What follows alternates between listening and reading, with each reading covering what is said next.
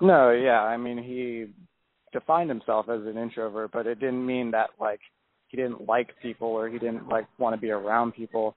It was more just, like, he was okay with being by himself and, you know, like, he got energy from doing his own thing, and, you know, he wanted to share it with people, and he put it out through singing and through Introflirt. And I think, you know, like, that's one of the great messages that they were trying to put out with Introflirt, is that, you know, even if you feel like you're an outsider or you feel like different than people, that's like okay. They were just themselves. And yeah, that's kind of what I feel was the most important thing that Introflirt showed me and showed other people too.